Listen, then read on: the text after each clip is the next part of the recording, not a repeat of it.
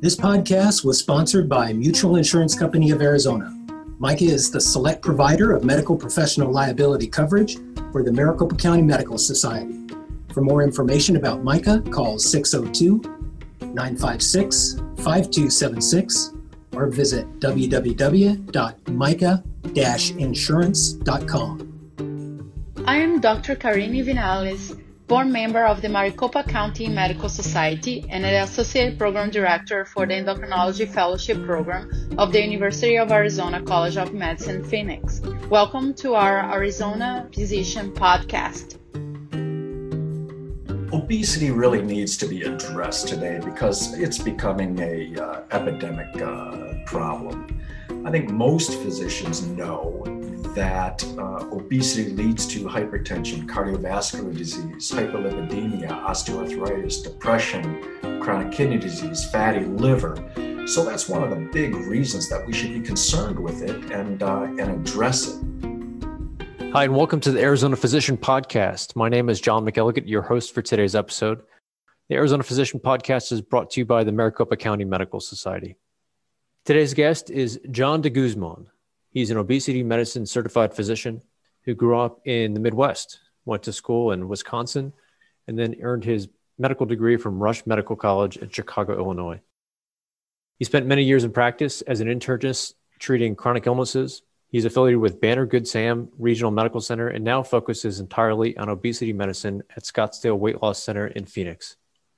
At the Scottsdale Weight Loss Center, he now helps patients get healthy and stay that way through personalized weight loss programs that are proven safe and effective.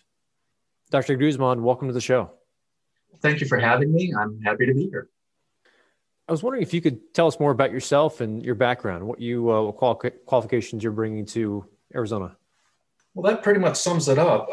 From the Midwest, born and raised in Wisconsin, went to medical school at Rush Presbyterian St. Luke's in Chicago, and then moved out here to do my residency.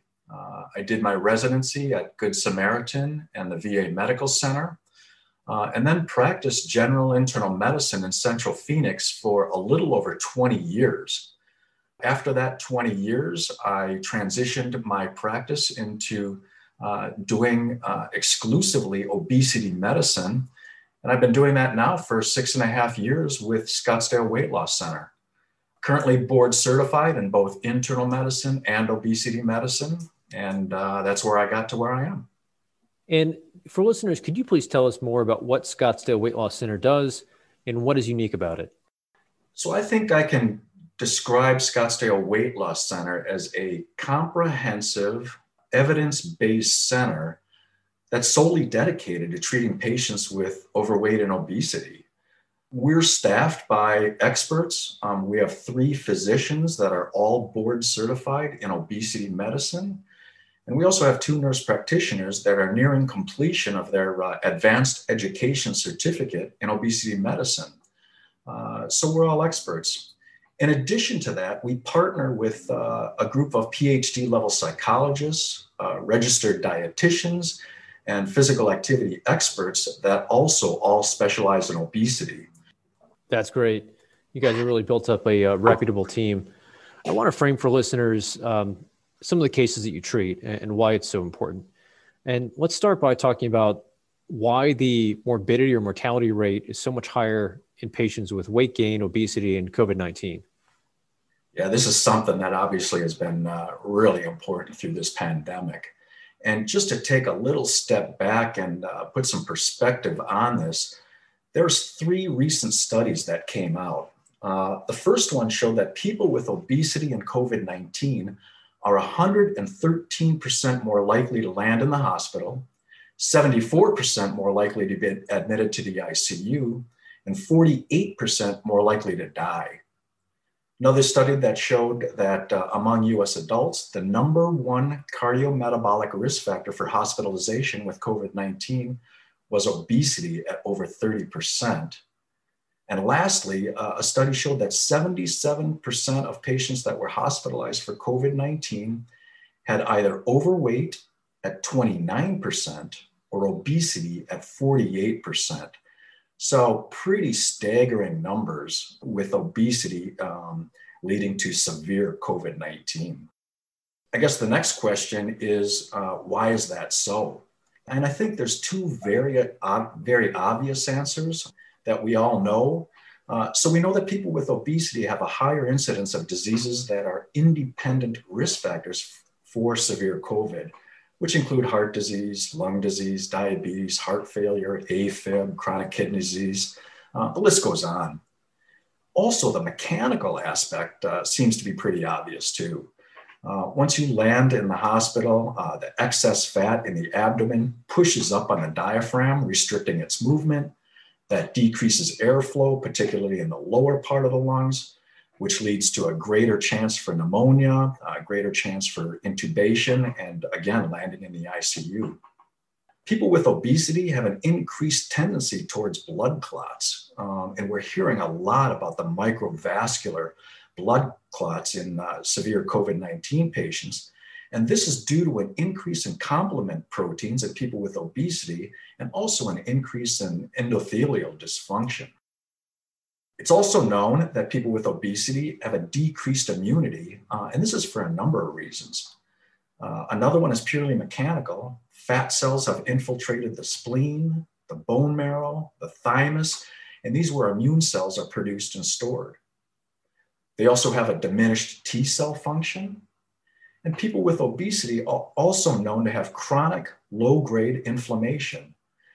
Sick fat cells secrete cytokines, which include leptin, tumor necrosis factor alpha, interleukin 6, and these all impair immune response in these people. We're all familiar with the fact that the coronavirus, the target of the coronavirus is the ACE2 receptors. And the ACE2 receptors, of course, are in the lungs, so it tends to hit the lung. But we've also found that ACE2 receptor expression is even higher in adipose tissue compared to lung tissue. Also, people with obesity have an overall decreased fitness level. And the next one is particularly bothersome to me. This is not only in COVID-19, but for pretty much all diseases across the board. That people with obesity delay seeking medical attention due to a fear of being stigmatized. And what that means is that, once a person with obesity hits their primary care office, hits the urgent care, hits the emergency room, they're far sicker and further along in their disease than someone without obesity. And then the last point I want to make is important because we're looking forward through this pandemic and hoping for the end of it, of course. But there are recent studies that show now that patients with overweight and obesity have a decreased immune response to the vaccines that we're giving, which is bothersome for long-term control of this pandemic. Dr. de Guzman, thank you so much. That really helps to put it into perspective. When I was doing some research for this interview and obesity medicine, I came across semaglutide. And it's my understanding that this is a treatment for type 2 diabetes. It's also been discussed as a drug for weight loss, getting a lot of buzz. So for listeners who don't know, what is semaglutide? Yes, semaglutide is getting a huge buzz recently. And semaglutide is sort of the second generation of the GLP-1 agonist medications. Now, we have a number of GLP-1 agonist medications now that are used primarily for type 2 diabetes. There's also one, liraglutide, that's approved for obesity treatment as well. This is the next stage up, and it's really exciting for a number of reasons. One, semaglutide is much more effective than the other GLP-1s. So there was a recent study done that showed that with semaglutide treatment, people lost 15% of their body weight compared with placebo at 2.4%. So much more effective than the GLP-1s that we have available currently. The other thing that they did is with modification of that molecule, not only did they make it more powerful, but they also made it longer acting. So we actually make GLP-1 in our gut naturally in response to a meal. So we eat a meal, our small intestine makes GLP-1, which has a number of effects for diabetes, including decreased glucose production in the liver and insulin stimulation secretion by the pancreas. As obesity medicine docs, it also slows intestinal motility, delays stomach emptying, which leads to a decrease in hunger and increase in satiety. But it also crosses the blood-brain barrier and has a direct effect on the brain in decreasing appetite and increasing satiety. Now, interestingly, the GLP-1 that our body makes lasts about 2 minutes, and then it gets degraded. The GLP-1s that first came out last for days, so they need to be dosed daily. Semaglutide actually lasts for weeks. So now the dosing for semaglutide is once weekly instead of once daily. So not only is it more powerful medication, more effective, but also we only have to have our patients doing the injections once a week instead of once daily. So that's why it's getting all the buzz. Now, currently, it's used as a type 2 diabetes medication, but the buzz is coming because they're studying it for obesity, and we suspect that it's going to get approved for obesity treatment this year. And that's why we're seeing it all in the news. That's great news. Folks, you've been listening to an episode of the Arizona Physician Podcast. Our guest today is Dr. John DeGuzman from the Scottsdale Weight Loss Center. We'll be right back.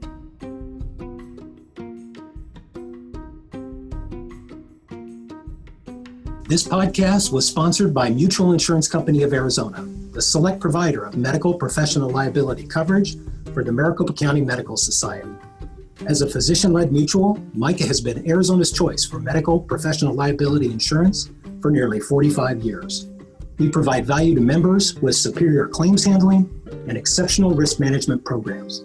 Call us today for a quote or visit our website to learn more about MICA's premium coverage options and outstanding service.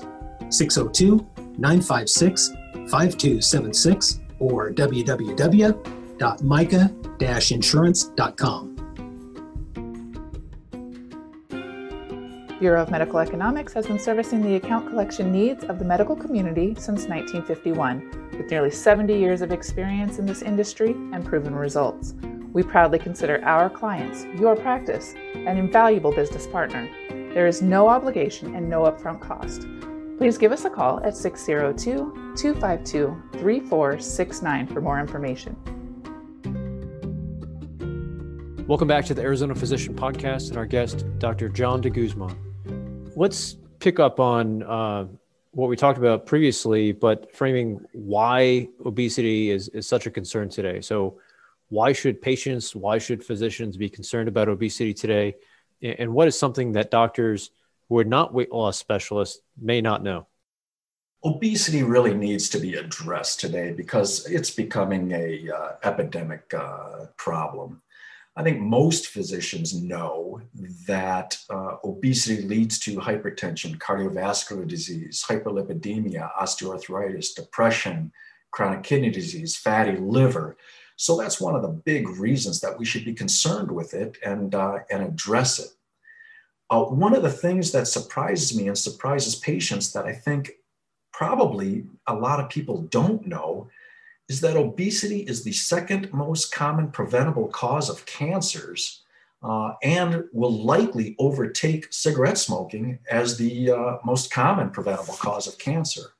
So when I tell my patients that, they're kind of taken aback. They all knew that their obesity was causing hypertension, cardiovascular disease, the rest of the list. But when they hear cancer, it really strikes a chord with them. And I think that's the message that's not getting out.